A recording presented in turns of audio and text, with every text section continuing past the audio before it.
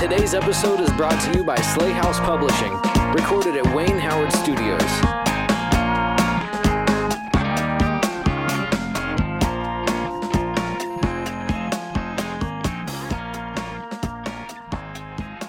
He's a maker of maps by day, writer of horror fiction by night. He lives with his family in Michigan. His debut horror novella, Curse Corvus, was released in April 2023, and his follow-up novella, Melonhead Mayhem, was released by Shortwave Publishing in July 2023. He has stories published by the Other Stories podcast, Cemetery Gates Media, among others. He is also the founder of Dreadstone Press. How have you been this summer? Good, busy. Seems like summer's always busy, but that's life.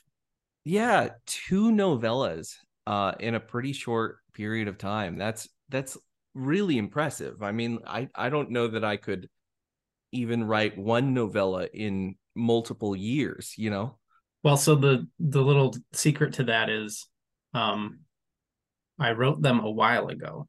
Although the irony is I actually did write both of them in the same year. It just happened to be 2020 when I wrote them. And then had been shopping them around and decided, you know what, I want to get one of these things out there. So that's when I decided last fall to do Curse Corvus as a self-pub title. And so that had been in the works for a while, and it was going to be early 23 and then end up being April. But in that time, the whole Melonheads thing happened with Shortwave, and Alan there said, hey, let's do this in the summer of 23. I'm like, okay, sweet. I guess I got 2 books coming out this year. That's awesome. I had not realized. I mean, I guess I should have, because of course to add a lot of polish to stuff and really get it where you want it takes a lot of time. But I had not realized that Melonhead Mayhem was, kind of 3 years in the making. That's pretty wild. Yeah.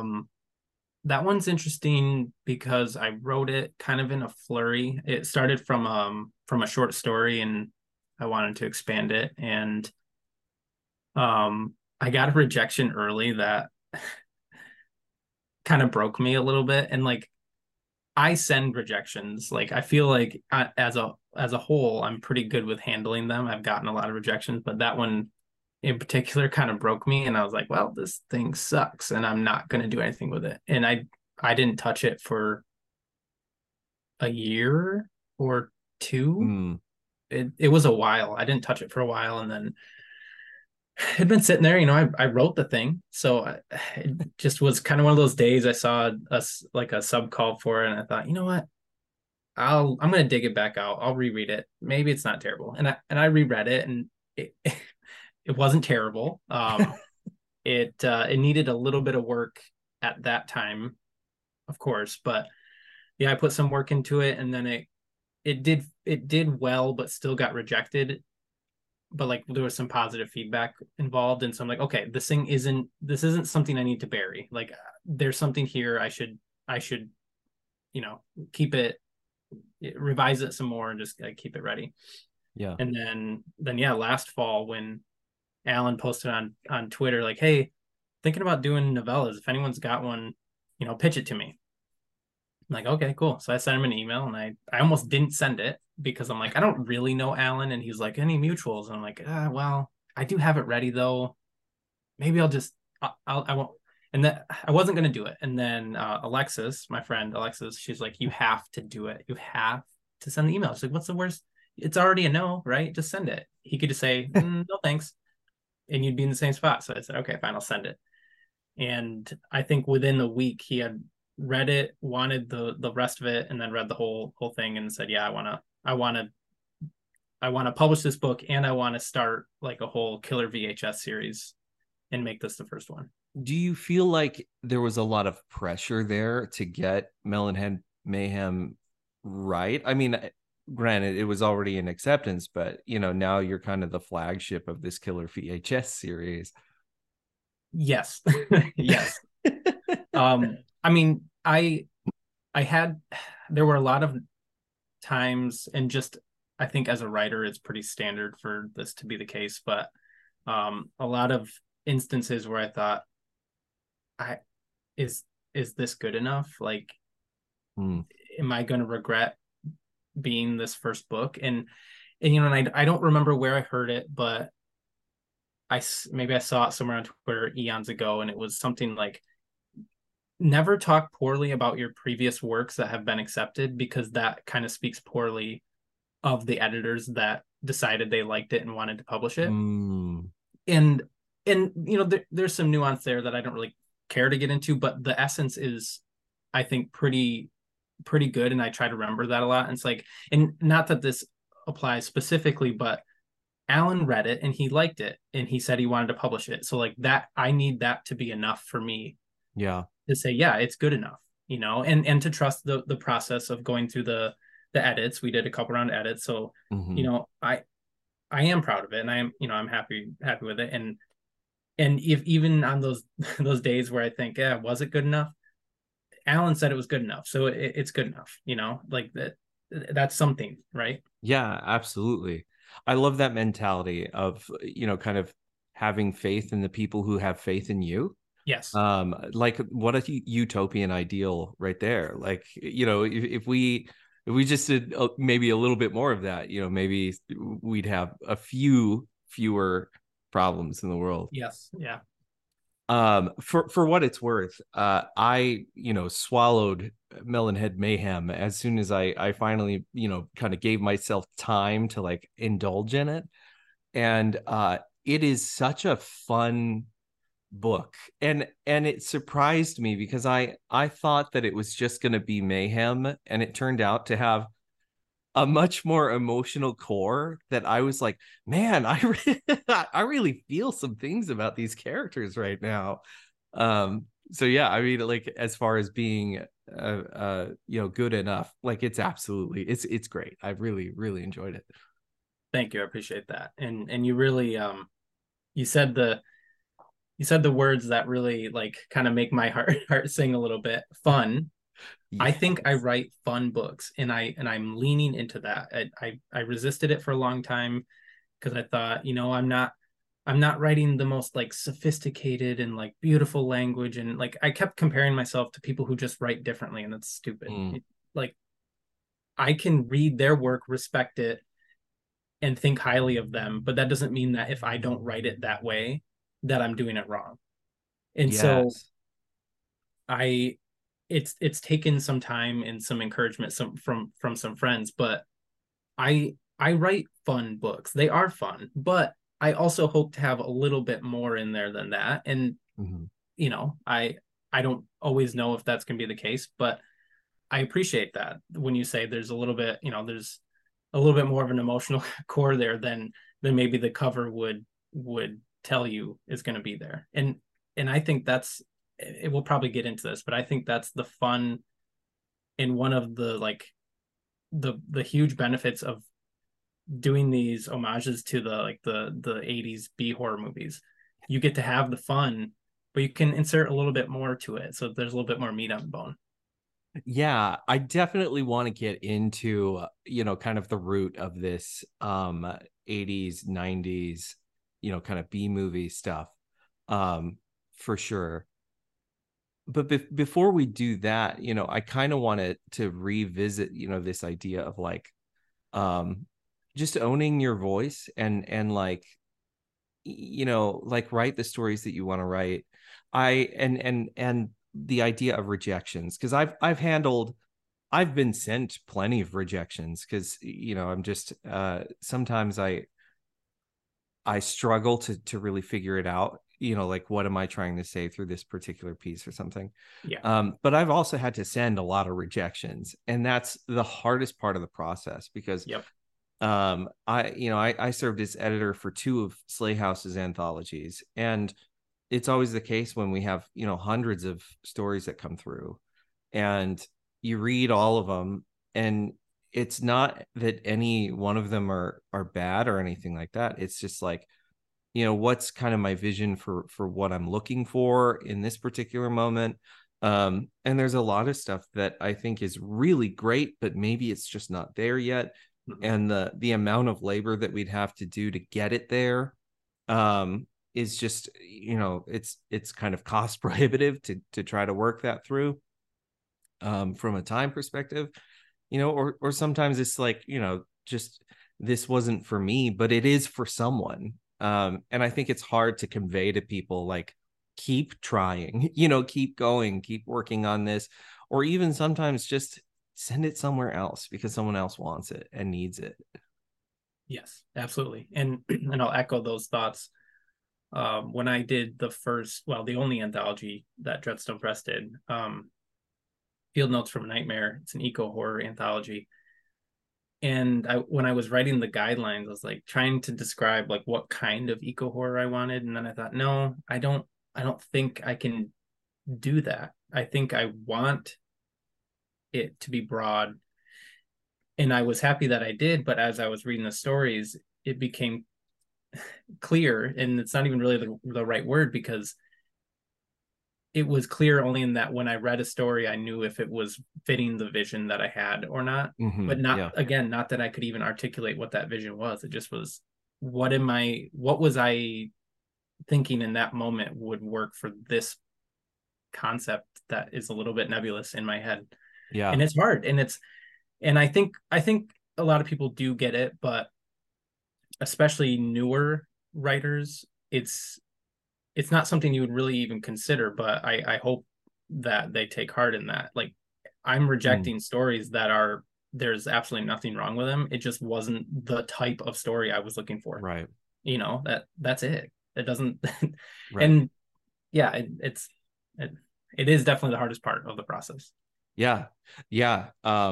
I don't envy anyone who has to read a slush pile and like has to, like try to figure out what is it that, is going to resonate or not. So visiting Melonhead Mayhem, because I think this is the book that I asked you on the show, to talk about, Yeah. and to kind of get to know you through.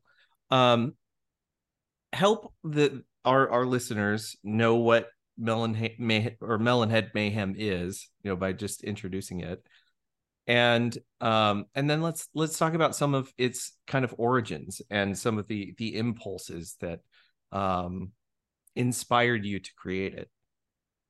Okay. Yeah. So Melonhead Mayhem is a uh, sort of cryptid, but it's not really a cryptid creature feature B movie monster mash. It is a bit of a riff on a local urban legend to me, Melonheads here in West Michigan. Although they do exist elsewhere, I guess Ohio maybe, and Connecticut. I don't know. There's a couple other places. I'm certain the origin of those Melonheads varies, because the origin for the one in West Michigan centers on an actual place, the Felt Estate, the Felt Mansion, which is near the lake shore here in West Michigan, and features on the cover of the book. So yeah, I don't know what the origin of the other ones are. But here in West Michigan, they're little bulbous headed creatures that kind of humanoid, maybe were originally children at one point. There's lots of kind of mythological theories of a mad scientist experimenting on children, but there was never like a laboratory or like some insane asylum thing, but that wasn't there. So the urban legend goes that they live in the woods. There's a state park that surrounds the mansion and kind of butts up against the Lake Michigan, and that they hide in the woods and little caves under the ground. And so I'm from West Michigan, but I'm not from where I live currently, which is much closer to the Melonhead. So I didn't really know them growing up. I've only heard of them in the last handful of years. And I think as soon as I heard about them, I thought I got to write something about these. It's fascinating. And as far as urban legends and cryptids go, I'm sure there are books about them, but very few, that I'm aware of. So I thought this is a perfect territory to explore, and And yeah, I kind of mixed that up with a whole retro, hey, let's watch a movie, and oops, they come back, they come to life, and the characters are kind of off and running from there. What do you think is kind of the attraction of local folklore? Because I see that, especially in the indie scene, I think there are a lot of like cryptid stories that Mhm. have cropped up over the last couple of years. And I think it's kind of fascinating that we see so many of these stories, kind of circulate or recirculate, as kind of this aspect of local folklore. So, what do you think is kind of the draw for some of these stories? Why are we so seemingly fascinated with this sort of thing? So I think from a consumer aspect, I don't really like using that word, but various forms of media. So I'll use that consumer aspect. There's something to the I think there's very much something to this is close to home, and this is something I can relate to from a geographic standpoint. And I think I have a little bit of a geography background. I make maps, for a living. And there's Yes. and I don't have much in terms of like human geography, but there from an anthropological standpoint, there's something to geography in our sense of place and where we belong in our culture. I, there's more than something. I mean, it's entire thing. But kind of distilling that down to here and now, urban legends are fun because it's a place, you could drive there, you could walk there, depending on what it is.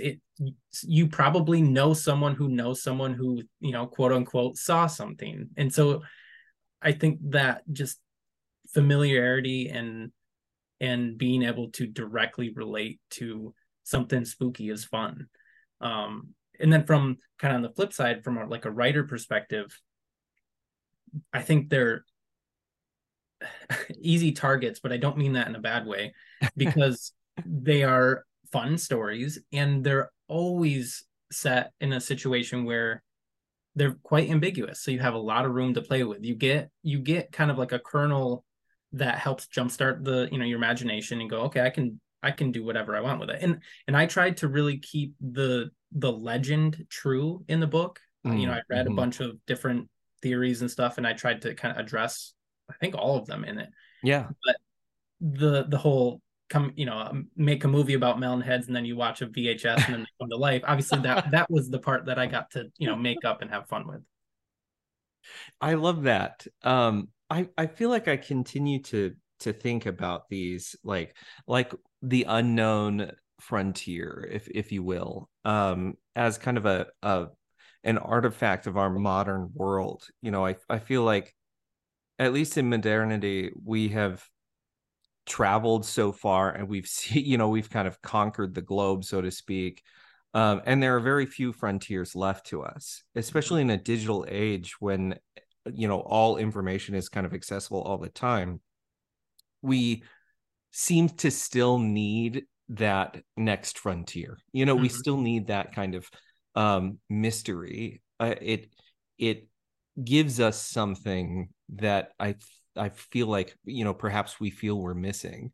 So whether it be like ocean deep dives, which we see a lot of recently in documentaries and film, a lot of let's explore the ocean because we haven't done it yet, or talking about what new frontiers are there for us in space missions, like a mission to Mars would be another frontier that we haven't yet crossed. And perhaps for me, cryptids and kind of these paranormal folklore figures of our unknowable past, right, like represents another frontier that it feels safe to examine, because there's always going to be something that we don't know about ourselves or our local histories.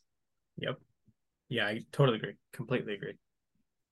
So Melonhead Mayhem, of course, is about kind of these cryptids, these urban legends, but it is also absolutely a love letter to 80s and 90s B movie.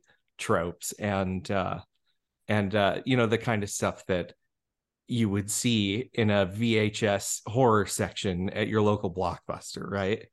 So, what were some of the 80s and 90s films that, really kind of influenced you as you were thinking about how to portray these melon heads and some of the antics they get up to in the book? So the kind of easy answer to that is um like your Gremlins, your Critters. So the kind of early pitch for this was Critters meets The Ring, which a Yeah. comp is very loose. Like it's not. There's absolutely none of the vibes of The Ring in there, but it's just like kind of that loose plot, like mechanism. Um, so you had like Critters, and okay, this is kind of I'm admitting this to you right now. I had never seen Critters when I wrote this. I watched it after the fact. I just had seen the cover and I was like, okay, that's pretty similar to what I'm envisioning these things look like. And Right. so just that the cover was like kind of just always around, like looking at it, like, okay, yeah, rows of sharp teeth and big heads, and it just so that was more like a visual thing. I would say in general, like my favorite, probably the Evil Dead and anything John Carpenter are like that those are the movies I love. The whole, I mean, Evil Dead franchise really, but what's interesting, I've been thinking about this because you'd sent the question ahead of time, and I'm fairly young. I say that as I don't feel super young, but Right. I was not around for the 80s. I'm a 90s baby. So Yeah. um, all of those movies came well after the fact for me. I didn't live during that era. So I apologies to the people who did and feel like I'm stealing your stealing your nostalgia. But in the last 4 years or so, I've watched hundreds and hundreds and hundreds of movies, and a lot of them are horror movies from the 70s, 80s, and 90s. And I've watched so many that I almost can't even pick one out other than like some of my absolute favorites like The Thing or Evil Dead.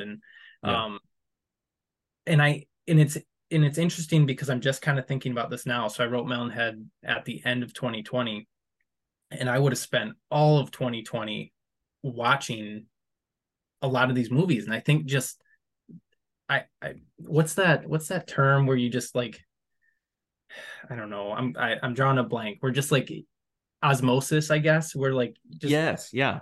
where I watched so many of those movies and just it kind of I soaked it up, and when I was writing it, it just felt natural. And I'm not much of a plotter. And frankly, I'm not very intentional when I write, and I just go on instinct a lot. And so far it's worked fairly well, but I've read a couple reviews of Melonheads. I'm like, oh yeah, it does do that a little bit. You're right, it does, and I think that's fun. That's fun though, because I kind of just write what I think feels good as a story and try to put some character stuff in it that I can relate to or that I think people can relate to. But clearly, I was feeding off of just hours and hours of watching these movies, and it was the right time to write that. And since then, I've continued to watch hundreds more of them. And so in the revisions it was always there. It was never like, oh, what was I doing, and then trying to change it. And the references, I have an Evil Dead 2 reference in there, and Yes. Uh-huh. some others. So yeah, I don't know if that's really like the best answer. Like it's not very particular, but it's just like all of them. I watched a ton of them, and they're there, and then they came out on the page. I mean, this is something that I didn't originally ask you when we were kind of planning for this, but that does bring up the question of when did you really start your love for horror and your love for these kinds of movies? Because you say in the last 4 years you've read or you've watched like 100 of these. Yeah. So is it, are you a relative latecomer to horror, or have you been around horror for a long time? I would say relative latecomer. Now, that being said, both of my parents grew up reading Stephen King. So it Sure. was there. But I wasn't, I don't have that background of like, oh, I read, my first Stephen King book at 7 or 11 or, something like that. I was reading like Goosebumps, Oh yeah. So I mean, it was always there, but I think like the Scary Stories to Tell in the Dark and Goosebumps and um I'm sure there's something else that I'm not remembering. Like those foundational pieces were absolutely there. And I kind of grew out of it for a while Hmm. and like my taste more went to like thrillers and stuff. Like I read a lot of Michael Crichton and Ken Follett and like kind of like historical fiction. And that was really where like into high school and college, that's kind of like the direction I was headed.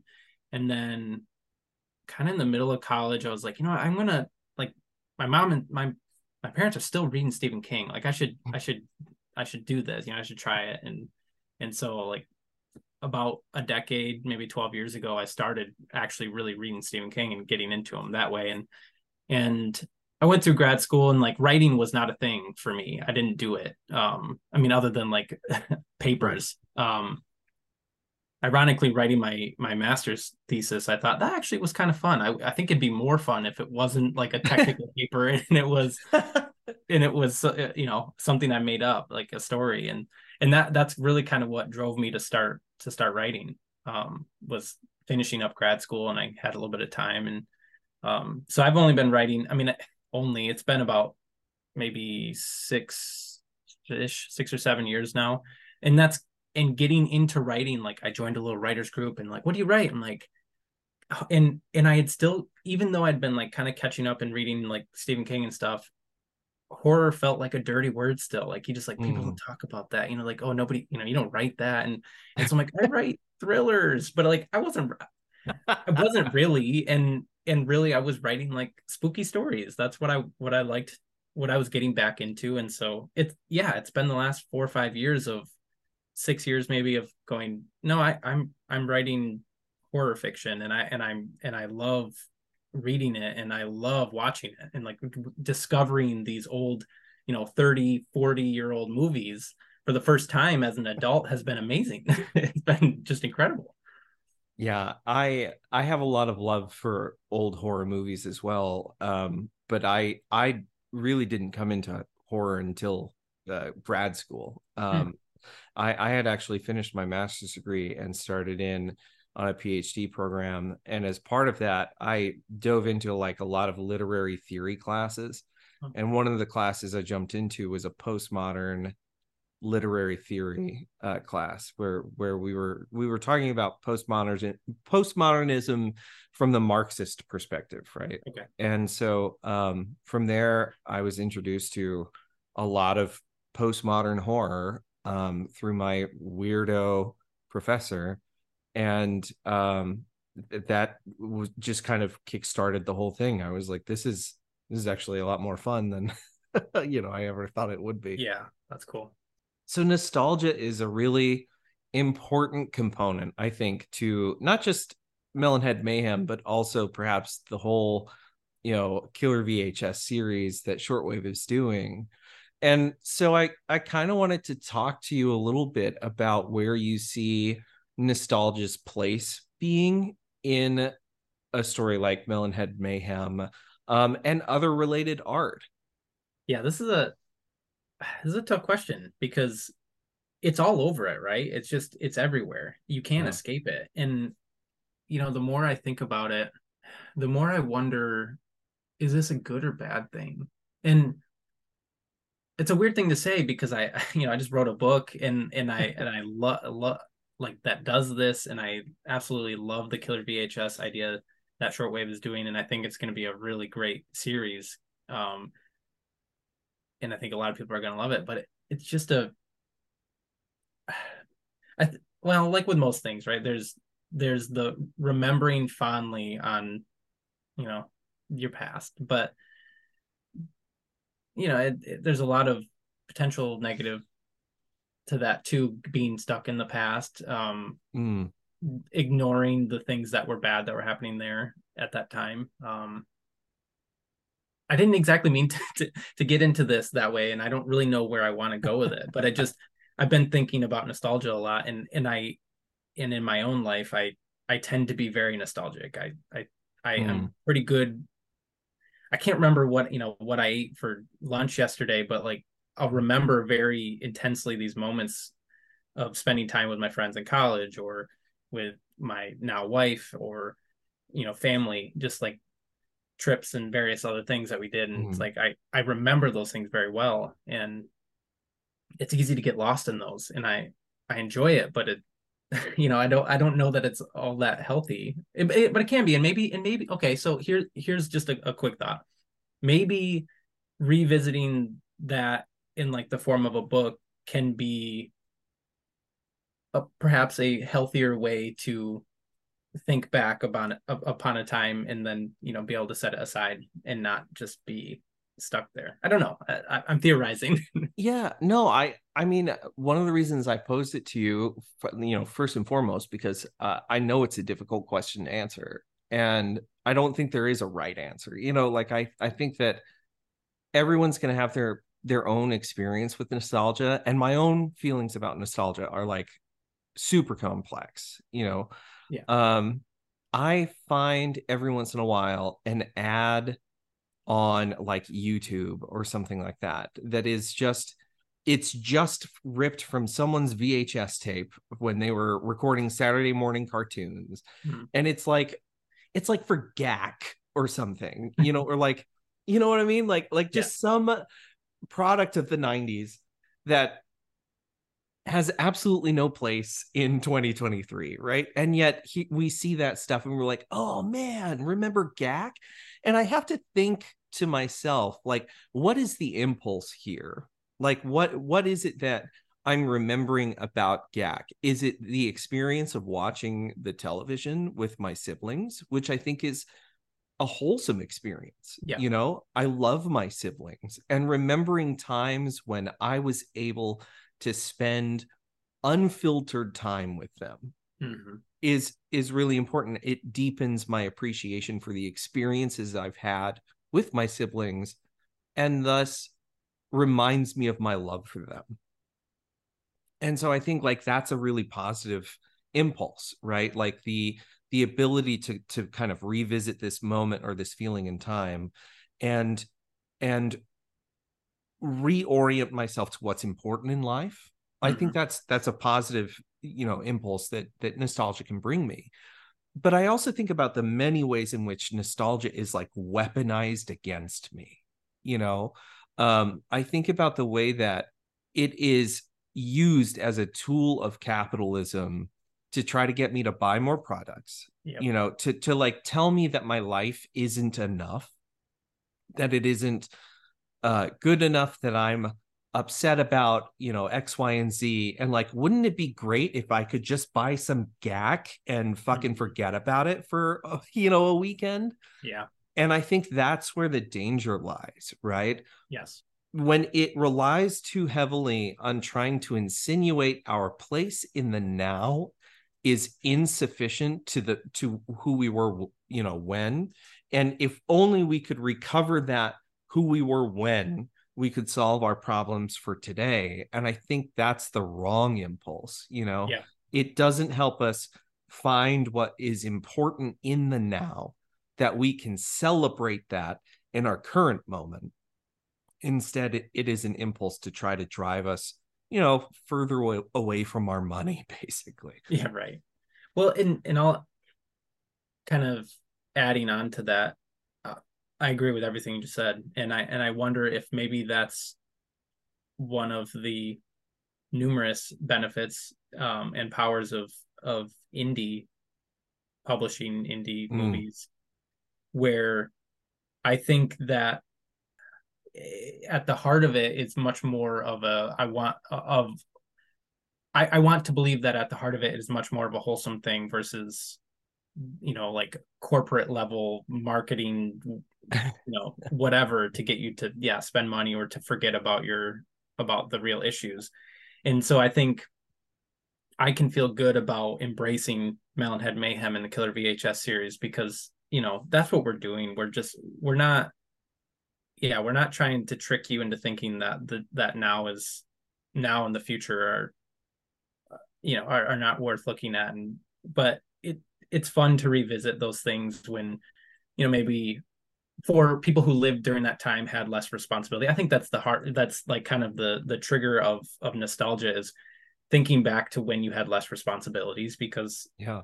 being an adult is hard. Being a human is hard a lot of times. And so it's easy to think fondly about the times when you didn't have to worry about being human. You just could exist in that moment. And um, I'm kind of already meandering, but I was also thinking of something where, for me, I think nostalgia kind of plays a role in that. I'm often thinking I was so creative when I was a kid. I think that a lot, and that's a kind of a weird thing to think, but I'm told it too, so it's not like I'm completely delusional here. I would make just the most ridiculous things out of cardboard and duct tape, and just I loved to draw more, and anything artistic and creative. I really, and I think most children are like that, right? Yeah. And so a lot of what writing is for me now, and this idea of being creative again, it's kind of like this back and forth of rediscovering my childhood. And Mm. the dedication to this book, I don't know if you read it, but for my boy, who helps me remember the joy in imagination. And Mm-hmm. I didn't I didn't it felt right when I wrote it, but it feels actually more right now that we're talking about this. Just like what creating these books, what writing can be for me, and just like remembering like how to kind of be creative again. I love that. There was so much about Melonhead Mayhem that I think really spoke to me, and one of the reasons why I posed the question to begin with, is because I think that the book too is, in a way, trying to explore its own feelings about nostalgia and its own feelings about adulthood and the responsibilities that we take on. There is the kind of catalyst to the book even starting is Sophia and Carson, they're cousins.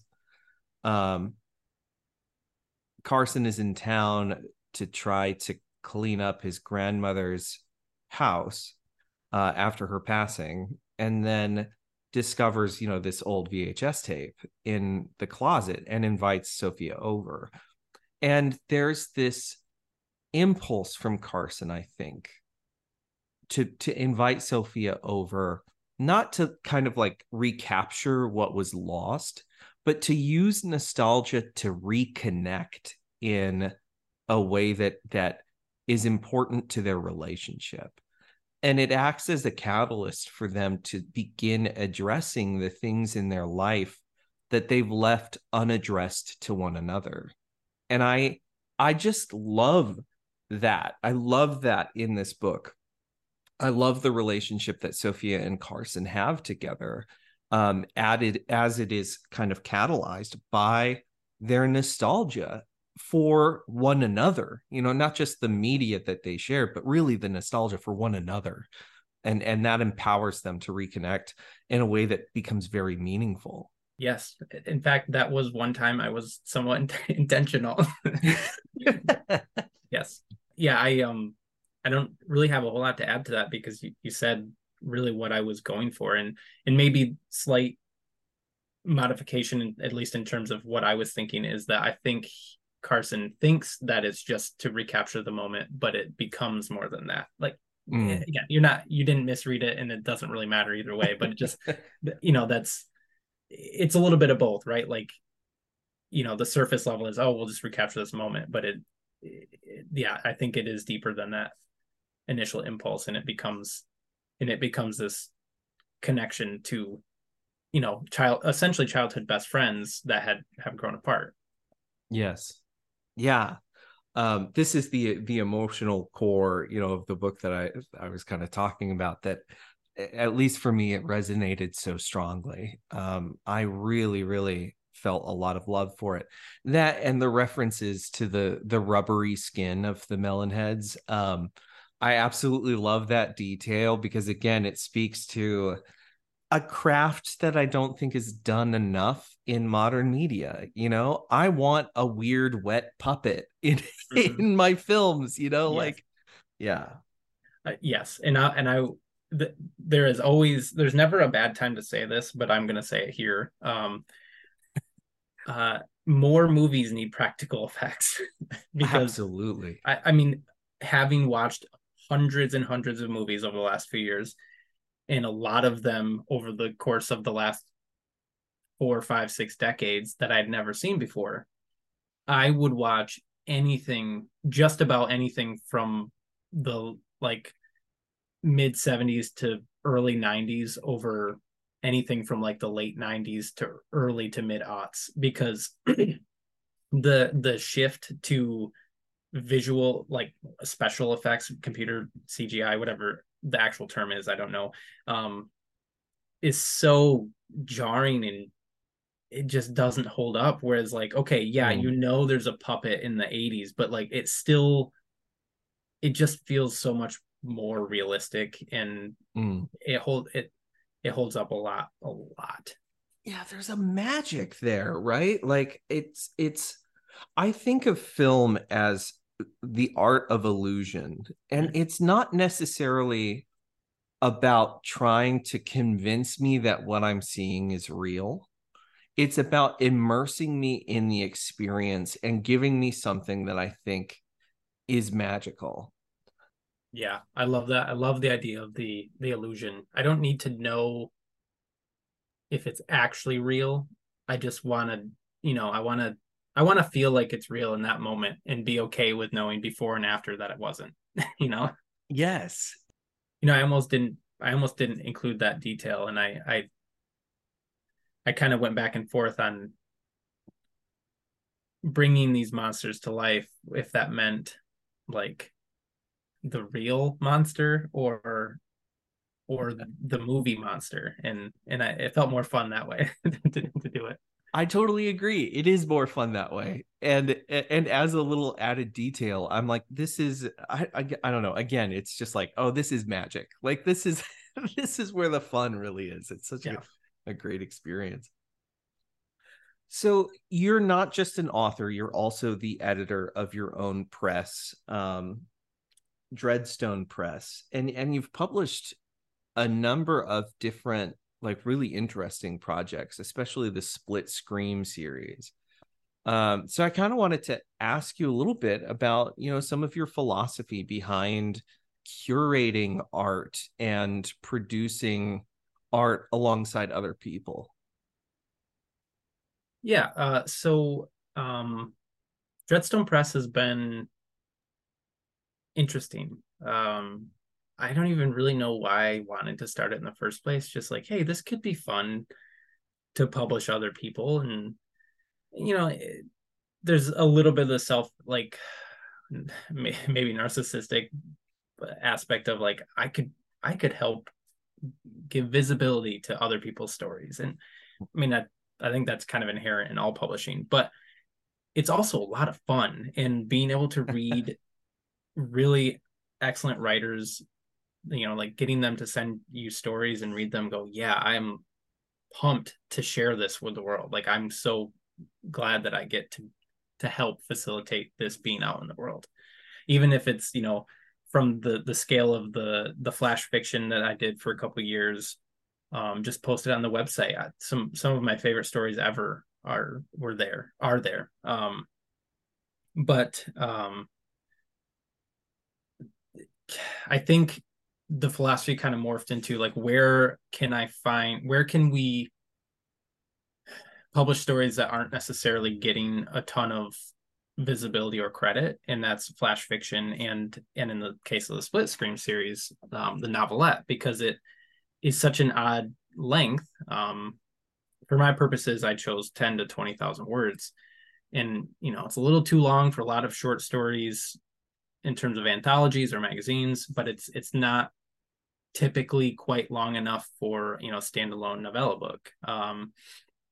And so I thought it could be a lot of fun. They're easy to read in terms of like the length of time and commitment, and they're fun to write. And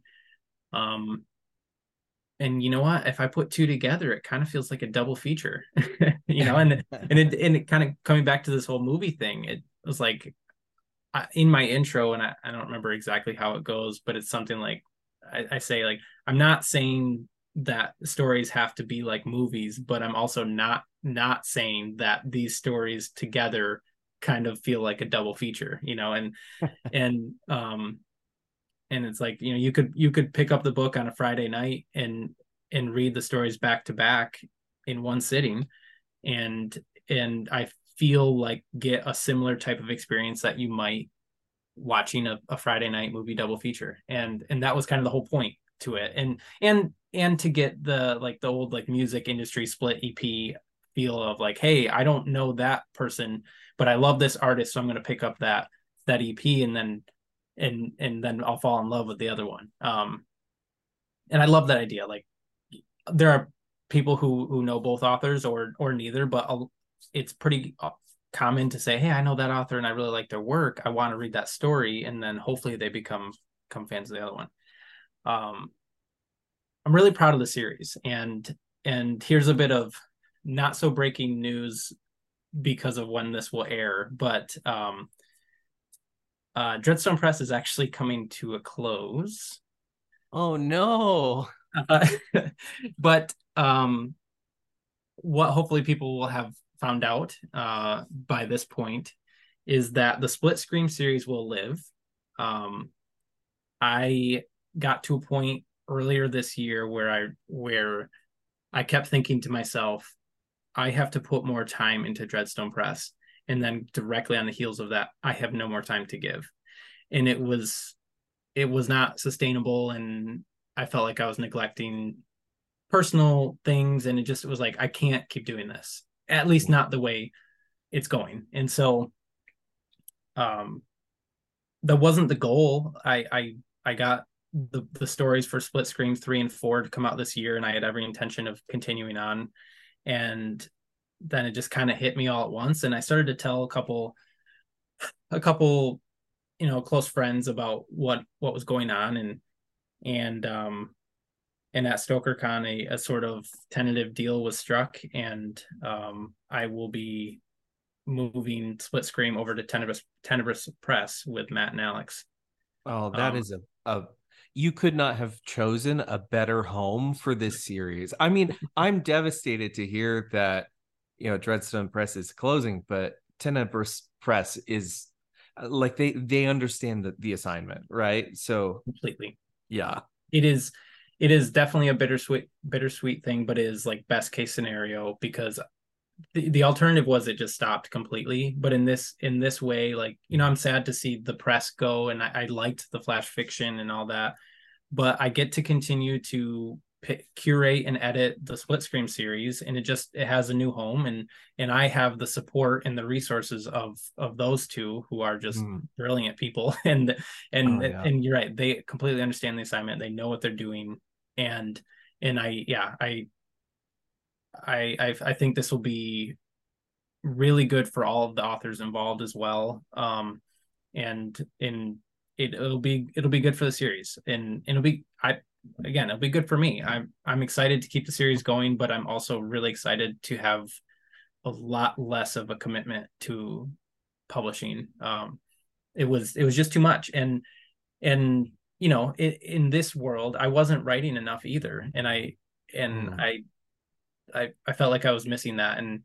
And I knew from the beginning of Dreadstone Press that, like, if I ever felt like I was sacrificing my writing too much to do this, that I needed to reconsider. And because that's the only reason I got into publishing in the first place, is because I enjoyed the writing, I enjoyed the industry, fraught as it may be. But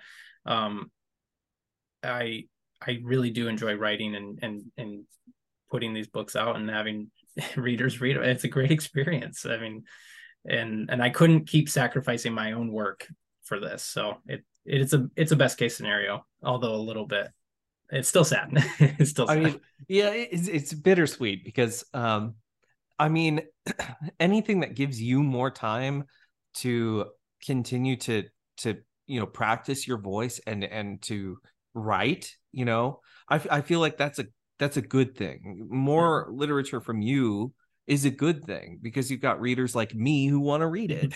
Thank you. um but I can also understand how it's also sad to have to let something go, anything go. um to but to see it move on to such an esteemed press. Yeah. I mean, that's also really good, and it could mean really great things for those writers too. Yeah, I completely agree. So with regards to your own projects, do you have anything on the horizon that you're really looking forward to that you'd like to share?